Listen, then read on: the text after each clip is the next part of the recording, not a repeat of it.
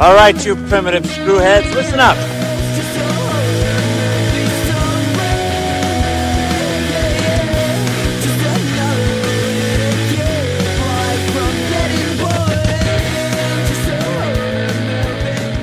Hello again, and welcome to Primitive Screwheads Talk Horror Movies. I'm Screwhead Dan. And I'm Screwhead Andrew. And we are here once again to dissect, dismember, and discuss a horror movie. Today's horror movie is going to be the 1998, hey, that's my birth year, movie Pumpkinhead, directed by the legendary Stan Winston, who was the makeup effects designer for so many movies, such as Terminator, Jurassic Park, Aliens, and most importantly, Inspector Gadget, starring Matthew Broderick. How dare you not mention Predator? How dare you? You're halfway there to Alien. Good job. Anyway, so that's what we're going to go into today. We are two friends who met over in Korea, and we come together to discuss a horror movie of the week. Before we get into that, though, Andrew, how is life? How are things going? Life is going pretty good. I don't know if I told you yet, but did I tell you about the new member of our family that we have? You got another cat? Another dog? Even better. We recently, when I was at work one day, Lindsay told me that a cat brought up a mouse from the basement. Aww. And it was a baby mouse that was like very intense. The cat just kind of cradled it apparently on its way up. So it just took a baby mouse with its like eyes closed and everything, and not like kind of that like wet kind of fur deal going on. So we've been like nursing it back to health and like giving it food and stuff. And like I know that it's vermin, but we've been trying to we've been keeping up with the hand washing and stuff, and he like finally is opening his eyes and moving around, and he like loves to crawl under your hand and like curl up. So like we're probably, our goal was to rehabilitate him enough to let him out into the wild, but seeing as winter's coming and mice are like notoriously poor at regulating heat, we might keep him until the summer or the spring to let him go again. Okay. So until then he's living with us, and we named him Monsignor after one of the main characters from that show Midnight Mass on Netflix. So nice. It was either that or Fievel. So I wanted Fievel, but Lindsay said Fievel was too generic. That is true. I disagree wholeheartedly on that one. I disagree with you wholeheartedly. Nobody fucking knows Fievel's name. Nobody knows it. But yeah, so that's that's been my exciting life lately. Cool. How about yourself? Good. Speaking of animal news, I have not adopted another cat this moment, but now that I'm work from home, I did promise myself I would adopt a second cat. There was a set of strays I was thinking about rehabilitating by my girlfriend's apartment. However, like I went there, I saw one of them, I fed it, their ear was tagged, so I figured, they must be trapped and released. They don't belong to anyone. So I was going to capture it and trap it. And then I went back the other day, and I found out that there's another kitten around there, too, and then a slightly older kid I think might be the mom, and I'm just like, shit, I can't just take one of them and leave the other two, and I especially can't take the mom, who was the original one I thought I was going to take. So instead, we're working together to kind of trap and release the other two who haven't been tagged just yet, and then we're also trying to rehome the other 3, basically. But in the meantime, I've been working with the local shelter to try and figure all that out. But, they're by an office complex. It seems like they're well cared for. Like, there's food bowls set out. I see a couple little shelters back in the woods where they're at. They're, like, right by a parking lot, basically. But there's this little wooded area right behind it. But, yes. Gah. One of them we named Queso, which was such a good name for a second cat, because my current one is named Taco. Taco is best with queso. Not going to lie. Yeah. So anyway, we're still figuring all that out, but otherwise, it's been good. Working from home is awesome. For me, at least. I know you disagree. I didn't love it, but you know what? Now I go to the office every day now, and I'm really happy. It's great. Yeah, works for you, man. Anyway, so let's get into Pumpkinhead for today. So you were the one who suggested this movie. Why don't you go ahead and introduce it? Well, actually, before we do that, I do want to highlight there are a couple of big things that have happened in the horror community lately, or like a couple. So in addition to Halloween's Kills coming out on Friday, which I know neither of you or I have watched yet, but did you see? There's a couple of TV series out. Chucky's TV series started. The episodes started coming out on that. I think it's on the Sci-Fi Channel, and on Amazon. I Know What You Did Last Summer is getting a TV series, which is interesting. admittedly, I read the book of that when I was younger, and it wasn't as much of a horror movie as the horror movies made it to be. So I'm wondering which way it's going to go. If it's going to be kind of the more drama or that. But, I think it still counts. And then also on Netflix, Midnight Mass came out, which was very horror-esque. Yes, and just a quick little mini review of that. You fucking loved it, right? Oh, God, it was amazing, yeah. I loved it, too. Yeah, I'm a huge Mike Flanagan fan. I really liked Hill House. Blind Manor was pretty good, too. Like, I think I liked it a lot more than other people, because a lot of people didn't like that one, but I really did. And Midnight Mass came out, too, just recently, and that was fantastic. My only complaint is there were just, like everyone says, way too many monologues, but... Oh, yeah. Well, the monologue, that last monologue, honestly, none of them bothered me, except for that the last one that the girl was saying, that whole thing. Like, I was like, this is bad and awkward, and the girl just, like, sitting there and smiling. Like, the other monologues, to me, felt natural in the sense like I could see them happening or why they're saying them. But this one, like, imagine asking somebody, like, what happens when you die? And they just go on this freaking, like, 10-minute monologue. I would, like, fucking punch her in the face. Like, I'd be like, shut the fuck up. And, like, is that happening in her head? Did she actually say that? I couldn't quite tell. But it was just, it was so weird for her character, too, because, like, she was a main character, but she's never, like, the main character. So to have the series kind of end with this monologue from this character who was kind of like a slight side character, it was just kind of weird to me. Yeah, like, definitely. But I definitely recommend it. It is a slow burn. I will give it that. There were times during the first few episodes I was like, oh my God, hurry up with it. But, oh my God, the payoff is so good. It's well worth going through. Yeah, well, and the characters, like, honestly, like, I feel like, see, I'm not religious at all. I'm don't describe anything. But I love well-portrayed religious characters and, like, ones who kind of, like, show, like, their faith and, like, their reasoning and why. Because, like, if I can understand it and I can agree with it, to me that's, like, a well-written character. Because, like, I don't believe in what they believe in, but I believe in what they're saying based on, like, their ideas, or, like, they make a convincing argument. And I thought they did a great job writing, I forget what the guy, Paul, what was that his name? Pastor Paul? Father Paul. Father Paul.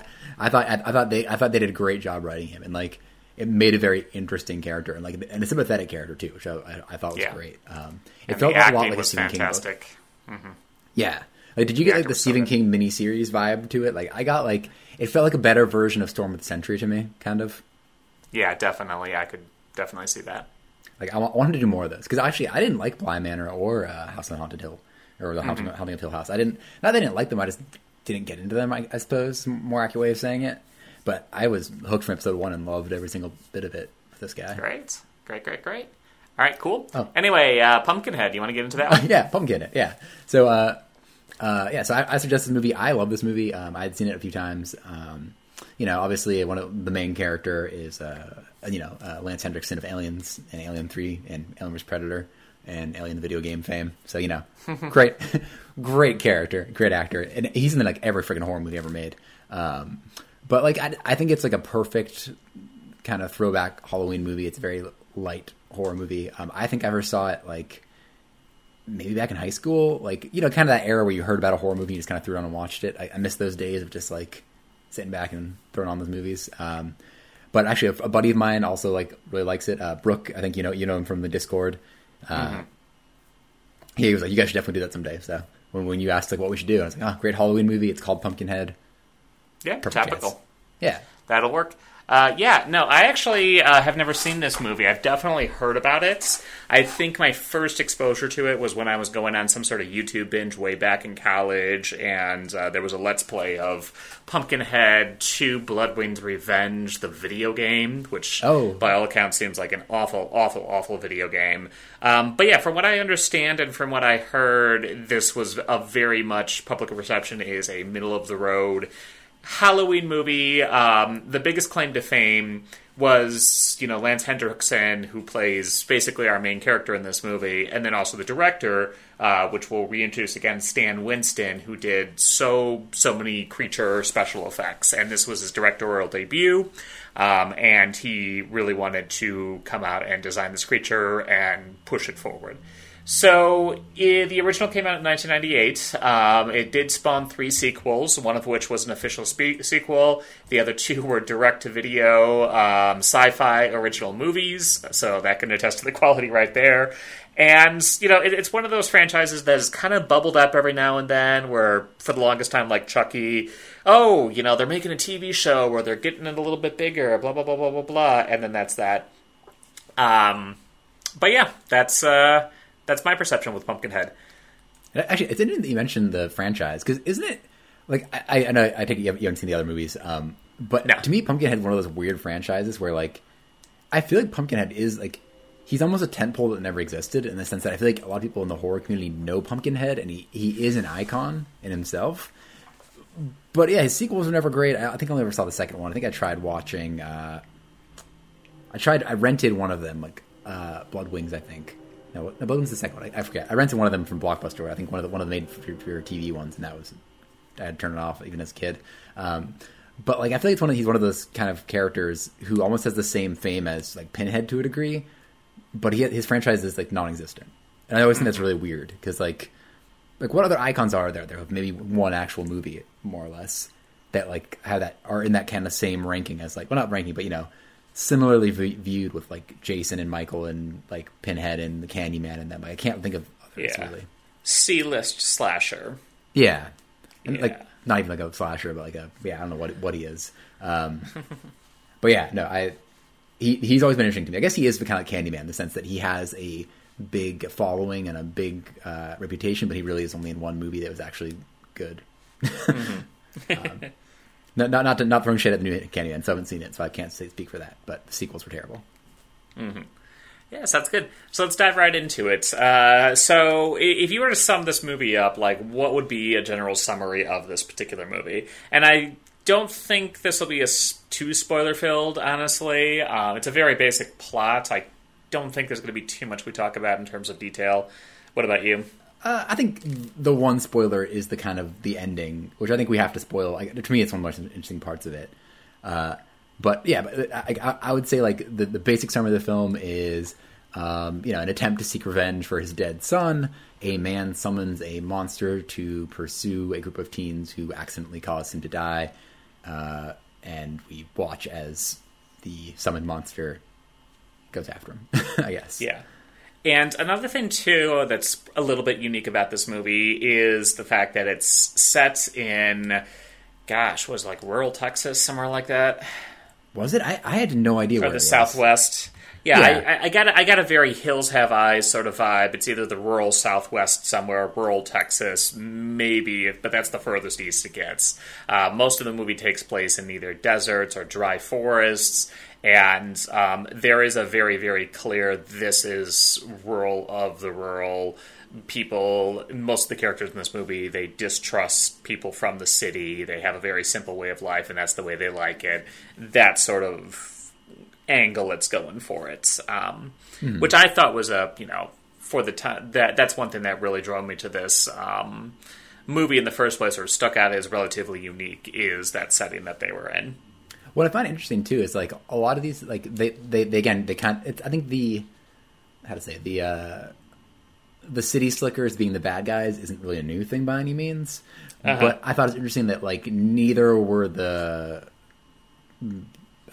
bumpkins played off as like super great either. It was kind of like, yeah, like these city guys are annoying, but like we're like kind of jerks too. Like, I felt like, yeah, the teens were idiots and jerks, but like I feel like usually in that case they then make the heroic, country person, and they didn't really do that in this movie.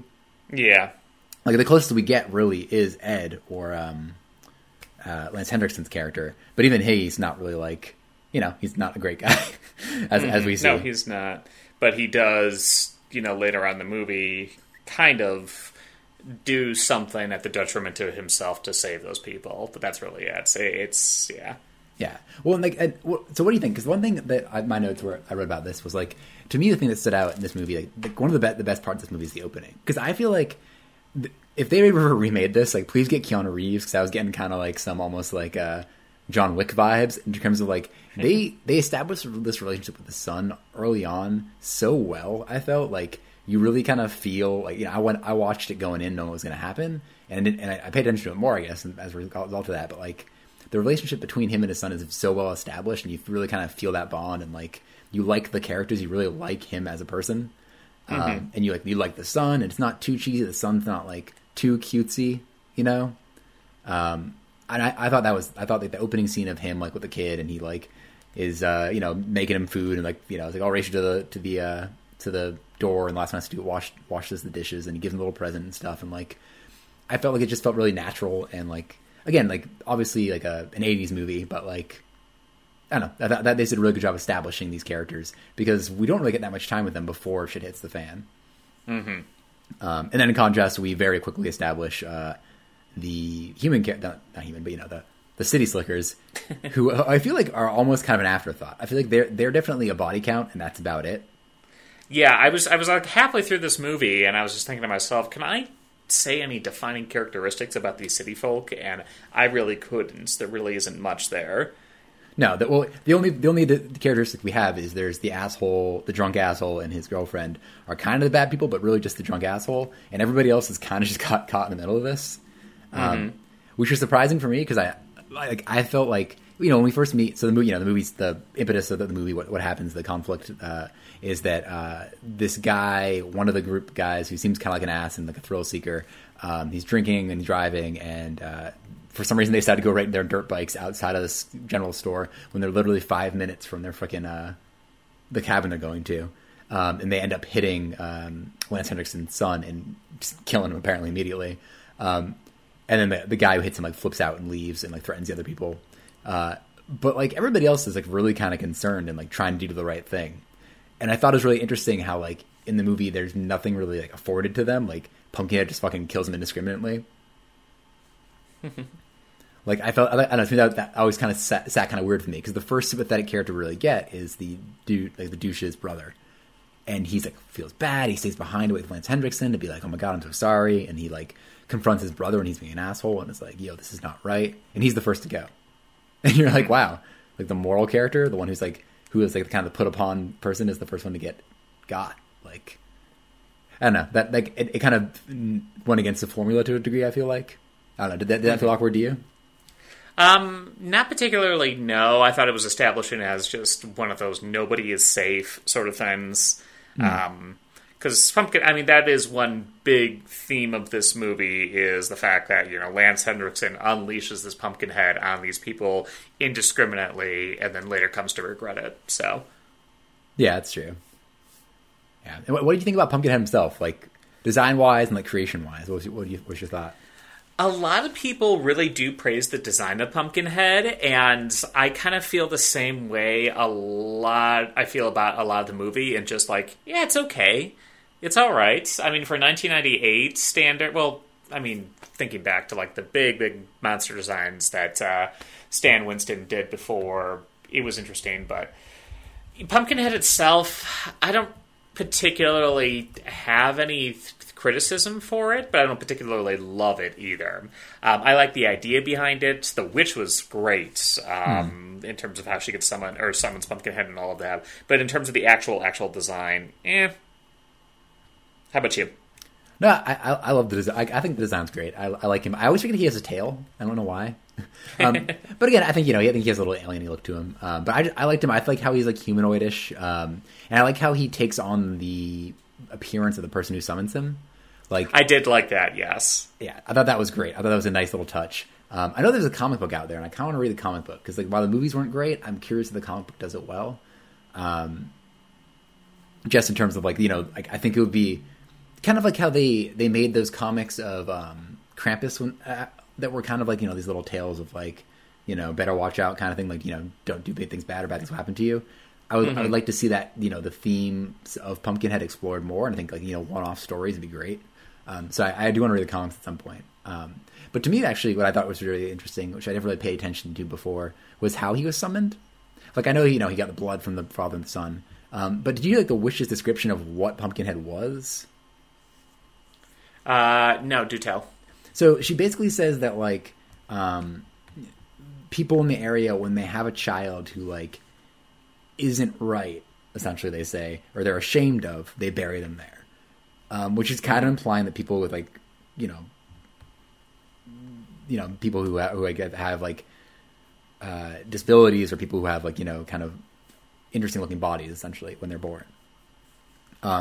And what little I remember of Pumpkinhead 2 was that Pumpkinhead 2 did follow a kid who was like someone had dysmorph in like I forget what he looked like, but I think it was implying that he was kind of different, and he died, and I think he becomes Pumpkinhead in that movie or something, kind of following up this idea. But I never quite like, I always kind of knew he had kind of a bulbous head to a degree and stuff, and he kind of looked like Jason does without his mask on. But it was interesting to me that that's like what he comes from. He is basically a child who was born with a disfigurement, and she, I don't know, pours her blood into its mouth, and it takes on the soul of that person. Mm-hmm. Like, I don't know, it's interesting. Because, it kind of reminds me, again, of Stephen King kind of lines of, like, people with disabilities sometimes are just more, are kind of, circumstances have power, I think is a lot of the theme in his stories. To a degree, or not a theme, but like something that happens often in his stories. And this kind of seemed like that to me. But it's interesting that like these are just people, essentially. Like these are just children's corpses that they're bringing back, essentially. Like, and it kind of comes back having like a bulbous head to a degree. But like, I'm curious if that has anything to do with Pumpkinhead himself, or if that was just, back in the day, back in 1988, like was, having a disfigured baby turn into a monster was that like an acceptable thing? Was that like an okay story to go with, Yeah, and I definitely could see that because, back during that era, there were, ADA was put in the 80s, right? Let me research that real quick. The American with Disabilities Act. 1990, yeah, so that was 2 years but after this movie came out. So public perception of the disfigured people were, Well, because I wonder too, because with they also keep showing like, and again, is this commentary? I don't know if it's intentional, but they have I keep calling them the dusty people in my notes, but they have all the hicks, as you say, and we only really see like we see a bunch of kids and we see a dad. We don't really see the wife, I don't think. Mm-mm. And I don't know if they're implying like inbreeding relating to these kids coming out wrong, that it's such an occurrence that they keep burying these kids there, I'm not, again, I thought that was an interesting part of the story which I never really noticed before, and I wonder what the intention behind it is. That really stood out to me. Again, that's why I'm interested in the comics. My guess is they probably dropped that line pretty quick. But again, it seemed a little continued in Pumpkinhead 2, where there was a child who was, or I think he was a teen at that point, who got like beaten to death or stabbed to death or something, and then his body was used to summon back for revenge. But I think it was actually his body itself. So I thought that was interesting. But yeah, I know. I thought that was just like a weird quirk to the story that I never really thought about before. Yeah. Yeah, definitely interested. And I did like, going back to the monster design, I did like how throughout the movie slowly progressed to take on more and more characteristics of Lance Henriksen as the more and more kills ramped up. I thought that was pretty clever too. Yeah. And what do you think about the kills in this movie? Like, I feel like a lot of these, again, this is a movie where it's a monster movie and it's like it's a semi-slasher with a monster movie. Like, kills are kind of important. What did you think about them in this? Did you have any ones that stood out to you? I liked the one where, gosh, what was it? Where he thinks his Pumpkinhead is dead and he's really not, and he comes up and just kind of rams it on the spear on through. Just because he was so cocky, I thought that was kind of cute. Other than that, nothing really sticks out to me. How about you? Yeah, same thing. Yeah, I thought when he got the rifle shoved through his chest was great. And I feel like that picture, that thing of Pumpkinhead holding the gun for that moment, always kind of, I don't know why it sticks in my head. Maybe there's an action figure of it somewhere out there. But I thought the way that kind of the Good Brothers girlfriend dies. I don't know how, like, can't remember, maybe her name was like Megan or something. The one who, she goes out there to find her boyfriend and like runs around and Pumpkinhead picks her up. And this is kind of where Lance Henriksen first sees Pumpkinhead's vision. He like draws a cross on her head, which is interesting. Kind of like scratches her face, which is kind of gross. But then he like stands outside the window when the jerk boyfriend and his girlfriend are inside and like pushes her face against the window and then like shoves it through. Mm-hmm. Like, I liked that because it wasn't overly gory, but it was like showing that he's just kind of taunting them. Mm-hmm. And like, I think at that point she was still alive until he pushed her through. Like, it looks like he kind of like broke her face a little bit when what he did. But like I don't know, to me like that's like more of a gruesome kill to a degree because he's just kind of playing with her. He's kind of imagining that's what he's doing. He's just scratching her with his giant weird fingers and stuff. Fucking around with them, yeah. Mm-hmm. Yeah, makes sense. Any other scenes really stick out for you?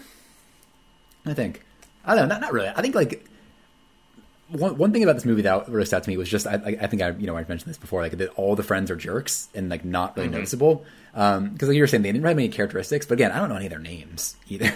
Like, but I feel like that was that was the flaw of this movie, I suppose, other than Lance Henriksen, who great person. Which also, did you see how ripped he was beginning of this movie? Oh my god, yes, I noticed that too. Lance Henriksen, I think maybe around the time of Aliens, he kind of stopped aging and it was just a leather bag, and just kind of like looks the same and just takes on any movie they give him because he's great. Like I love him for that.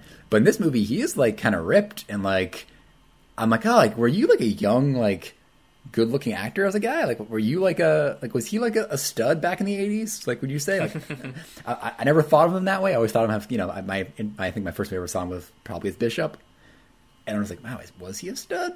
Maybe like was he going for a leading man here? And this wasn't just some like bit part he was in. So that's a great scene. But yeah, I just feel like all the other characters were so lame. But there's that one scene, like the really awkward scene where they go into the cabin and I don't even know how to describe curly-haired guy and his girlfriend are like, yeah, you should report yourself, man. You fucking like murdered this kid. And he like ripped the jerk guy, like pulls out the telephone line and is like, I can't call the cops. And then locks them, like beats one guy with a piece of wood and then locks them in a closet when the good brother comes home. And nobody after they get out is like, yo, fuck you, man. Like nobody like leaves. Like this guy is like a sociopath. Like I get that he like is avoiding probation because he hit somebody else in the car or something. I don't know what happened prior, but like the character in this is just terrible. I feel like and that guy was just like I thought I didn't remember how it ended. I remember who died at first, and I was like, no fucking way, this guy's gonna survive because he survived a pretty good amount of time. He outlived a lot of people, and like that. I don't know. I was so angry at the prospect that he might live. So I'm glad that when I remember that he got knocked down, like, oh, he's going to get the gun through his chest. Awesome. I thought that was a nice. It was nice to watch him die. It was a good feeling. Gotcha. But what do you think of the ending? Get into that. Yeah, for spoilers. Yeah, I like the ending a lot. I think I like this because the parable of like in this case like revenge is never good. What's the saying about revenge other than being served cold? What's the one about how it's a bad thing? There's life well lived is the best revenge. Yeah, there we go. Yeah. Like I liked that. I liked that that message that like revenge destroys you. Revenge hurts everyone involved, right? How he kind of becomes consumed by it. I don't know. But what did you think? Yeah, I liked it too. I like how they turned it around and. It was very much that, the monster they summoned got out of control, and now he has to sacrifice to save it. I thought that was a great character turn for that particular character, and I like how that Lance Henriksen was the character that they gave that, what's the word I'm looking for, fulfillment to, that character turnaround, redemption, that's the word I'm looking for. Yeah, I like that. I thought it was a good ending. I thought it ended well. Yeah, like my only issue, I have two issues with it. One is it felt to me like I don't think we ever got to see we got to see Lance be angry for a wee bit, for a little moment after like he got that little like when they're like, you can't save your son. There's that.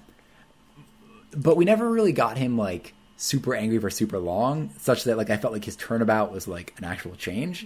To me it felt like, which I think it was going for, was like he was really angry, this happens, and he kind of slowly comes to realizing what's bad. But in this one, like, as soon as he sends it out and is like, oh shit, it's going to kill them, he, like, immediately dials it back. Like, no, don't want this. Give it back. Thanks, bye. Like, Or like, maybe that's also part of the story, It's the idea that, like, watch what you do. Like, don't get too hot-tempered. Don't do something you're going to regret. Like, maybe it's not as much of a, like, cooling off from revenge as it is, like, a don't make stupid decisions in the moment kind of thing. Because it really didn't it wasn't a character arc to me as much as it was a quick misstep. Because the guy he was at the end, the guy he was trying to save them for most of the movie, is the same guy you get in the beginning. There's just that very brief spike of him being angry as fuck, So I guess if they were to ever remake this again, please make it Keanu Reeves. and make him like make him enjoying the first murder. You know, like make him really liking it. Like maybe like maybe switch it around and have the jerk guy get killed first or something like that, and kind of like show Lance being like, yeah, fuck you, man, and then maybe then he kills the next person, but like maybe not so like cleanly, and then he's like, oh fuck, this is great. Like I would like to see that more of like a what have I done over time after riding the high of it at first. Then this one where he kind of immediately is like, oh shit, which again makes me love Lance Henriksen, but I feel like that could have been played a little bit differently. But again, love the movie. But then my other thing is the ending is the fact that which is cool, that he kind of turns into the Pumpkinhead baby at the end, right? Mm-hmm. That's kind of what Pumpkinhead becomes him. He becomes Pumpkinhead, and he gets all shriveled and little and has the big head and stuff. Which again brings up the question of like what was how does this tie into the story of the kids who were born with disfigurement? If Lance Henriksen becomes him after becoming a demon, like what's going on here, guys? What are we implying? And again, this might explain it in the later movies, but I'm also curious, like, does this happen eventually all the time? Like, is this the result of him, killing Pumpkinhead that he immediately went shrivelly? Or, like, if you let Pumpkinhead go and do his deed, would he just kind of go in slumber after that? Like, I'm curious as to what happens after this. And I'm sure the comic books and the later movies probably explain that. Yeah, they do. They do? For what I remember. I was looking up the plot summaries for the other movies afterwards. But yeah, it seems like they do. His corpse is actually a big plot point in the later movies as well. Oh, so. Okay. Maybe I'll have to go watch them at some point. I don't want to, but I might have to. I don't want to, but I have to. It's honestly, this is my burden to bear. It's all the series. It's kind of like the Halloween movie. Though, like, I'm hearing bad things about it, but like... Me too, yeah. I'm going to go into the plot, like... As much as I didn't love the first one, I did go back and watched. So I've been doing the 31 Days of Halloween thing. I did it for the first 15 days, and then I kind of fell off the horse. But some of my movies I did was Halloween 1, 2, and H2O, and that kind of renewed my faith in it a little bit. And like I haven't watched 2018 again since, but like maybe it wasn't as bad. Maybe things going for it. So like I'm gonna go with a positive, hopeful attitude. Give it its fair due, but. Mm-hmm. It seems like a big hack and slash to me, which doesn't sound great. Yeah, well, we'll see. Yeah. Yeah. I don't know. I don't really have much else to say on Pumpkinhead. I personally thought it was it was, like I keep saying, it's comfort food, Halloween slasher. You could definitely come up with worse Halloween movies, and I see why there's a little bit of a cult following for this particular movie, but for me, it just really didn't do it for me. How about you? How dare you? No, I was really happy. Like I don't know if it's just this era or I watched this movie, but to me, this movie just like makes me feel good. I don't know. I think it's just that perfect era of like the kind of horror movie I want to watch around this time of year. Like I don't know what it was like with you, but like I think it was Sunday we had like this beautiful fall weather, and it was like that smell of like leaves and like some burns fire somewhere. I don't know. Like this just feels like that same way to me. Like it's that very like it's. The perfect thing to watch around this time of year. Like again, love Malignant. It was a fun movie, but it was so much high production value, kind of different feeling. This to me is like that, like like you said, the comfort food. It's that like nice kind of laid back film. Like I would love to just like sit back and eat pizza and watch this movie. Yeah, I don't know. I would see, like, if you haven't seen it, I'd say it's definitely worth seeing. Just for definitely, I don't know, the cultural or maybe lack of cultural. I can't tell. I don't know where this movie fits in terms of cultural zeitgeist. People love it. I feel like it's a movie that even if you haven't seen, you at least have heard the name and maybe laughed at it a little bit. Yeah, definitely. It's very. There's a dedicated cult following for sure. What do you think about the name Pumpkinhead? By the way, I love it. Yeah, I think it's a great horror movie slasher name. Mm-hmm. Every time I watch it, I always think like I always forget what his face looks like, and I'm always like, oh, his head's a pumpkin. Wait a second. I feel like Robot Chicken or South Park should definitely have, they have not yet, made some like, the Great Pumpkin Charlie Brown with Pumpkinhead. Like, if that hasn't happened, it needs to. And do you think that this would do good for a remake? I was thinking about it as I was watching it. I feel like it would be great, other than Keanu Reeves. Definitely. I feel like he's a character who like could be brought back, and just kind of like Candyman, like he has the following to a degree, but he's not so defined in our culture that you're like, oh, this movie ruined Pumpkinhead for me, Like, I feel like they could do some really cool things, especially with modern effects. Like, I would love to see him scrabbling around a little bit. Like, I feel like they almost did that with the Leprechaun Origins remake movie they did, a while ago where he felt very Pumpkinhead-ish. I would love to see a remake of this. I think that like they should go like instead of trying to keep remaking the next Halloween or any of those, I think they should do this. That this is my property of choice to remake. Agreed. Yeah, I think this would be good in terms of like a Leprechaun or maybe Child's Play level remake. They could do something a little bit more interesting. So, and actually, honestly, like a Midnight Mass, like a 6 or 7 episode miniseries out of Pumpkinhead would be pretty cool. Because again, like, I think because he ties into the town, he ties into the person who summons him. Like it could be a whole thing about Pumpkinhead killing people and not knowing who did it or why they did it. That could be like a really cool miniseries. I would love that. Yeah, and then you can maybe like say it's. Once Pumpkinhead has gotten his revenge, then another person asks the revenge. Maybe the person who survives at the very end summons Pumpkinhead to get revenge on the original person. It's just a whole Pumpkinhead back and forth sort of thing. Yeah, and heck, honestly, if they want get the people from Fear Street to do it, it's a similar kind of idea, revenge and stuff over time. And again, they could show it throughout the generation that they want to. And because his name's Pumpkinhead, like. It could be a little kid-friendly if you want it to be, because like, it does fucking name Pumpkin. Like, I get it. I don't think Pumpkinhead... I think it's intentionally not super gory in a way to make it kind of kid-friendly, like kind of like Gremlins is. I think it's meant to be like one that you could maybe throw in... Like, maybe not your kids, but it's not like... It's not super gory. We're not watching Saw here. But, yeah, I don't know. Any final thoughts on this guy? Not really, no. I think I've summed it up. Good, all right. Yeah. Cool. I do have one more thing that I forgot to mention in terms of horror news. Did you hear that the Friday the 13th argument settled? The court case of that is all settled out now? I saw, yeah. So we may actually finally get to update the Friday the 13th game now that Dead by Daylight has surpassed it immediately. Hell yeah, Dead by Daylight's amazing. Though it's interesting because Sean S. Cunningham didn't win the character. The other guy won. I forget what his name is. But I thought that was interesting. I'm not surprised. But it is kind of weird because I think the argument was that it was a work for hire, which meant that it was still underneath whoever, was it New Line? No, New Line. It wasn't New Line. Miramax? I can't remember who owned them originally. I don't remember either. But like, it is kind of interesting that in this case, the person who's work for hire got rights to the character. And again, a character who like, he is in that movie that he wrote wasn't really like a character. Right? Like Jason wasn't Jason as we know him in the first Friday the 13th, right? It was the mom. No, it was his mother, yeah. Mm-hmm. So, like, I guess what they can do is I think they still have the rights to make Friday the 13th movies if they wanted to. They just couldn't use the name Jason. I think it could just be some other guy who, like, killed people, but they could lose the origin story. Like, the thing that is weird to me about this story is I feel like the guy just wants the money. I don't think, like, this guy's not going to go and make another fucking Jason movie. Yeah, I kind of got that impression, too. He's just going to be like, yo, buy it off me. And, like, maybe I'll do it again in the future.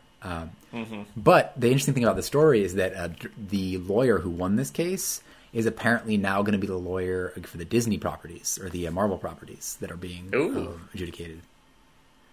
So interesting. That's interesting. Like the same thing. But again, I think a lot of those are work for hire. Like I know there's that issue that came up a while ago with the Secret Wars guy. And Marvel went with the guy who wrote Secret Wars and was like, hey, here's a check for like $10,000 or whatever, like just, for your story and whatnot. Cause like your contribution, we just want to make sure that we own this. And he was like, it was a work for hire. You fucking already own it. What are you talking about? Like, I can't remember in the article if it said he took the money or not, but he's literally like, you guys know, you own this. I made the characters. Yeah. But you paid me for it. So it's your characters. Like, and I think that's what a lot of these characters are as well. But I don't know. It's always weird. It's, obviously, there's the idea of these big corporations having money and like, just wanting these characters for themselves and making money off them. But I feel like the value that Marvel Studios has created in these characters is independent, almost, I think, divorced from the characters that were created back then. I feel like with what they've done with the Marvel Cinematic Universe and stuff.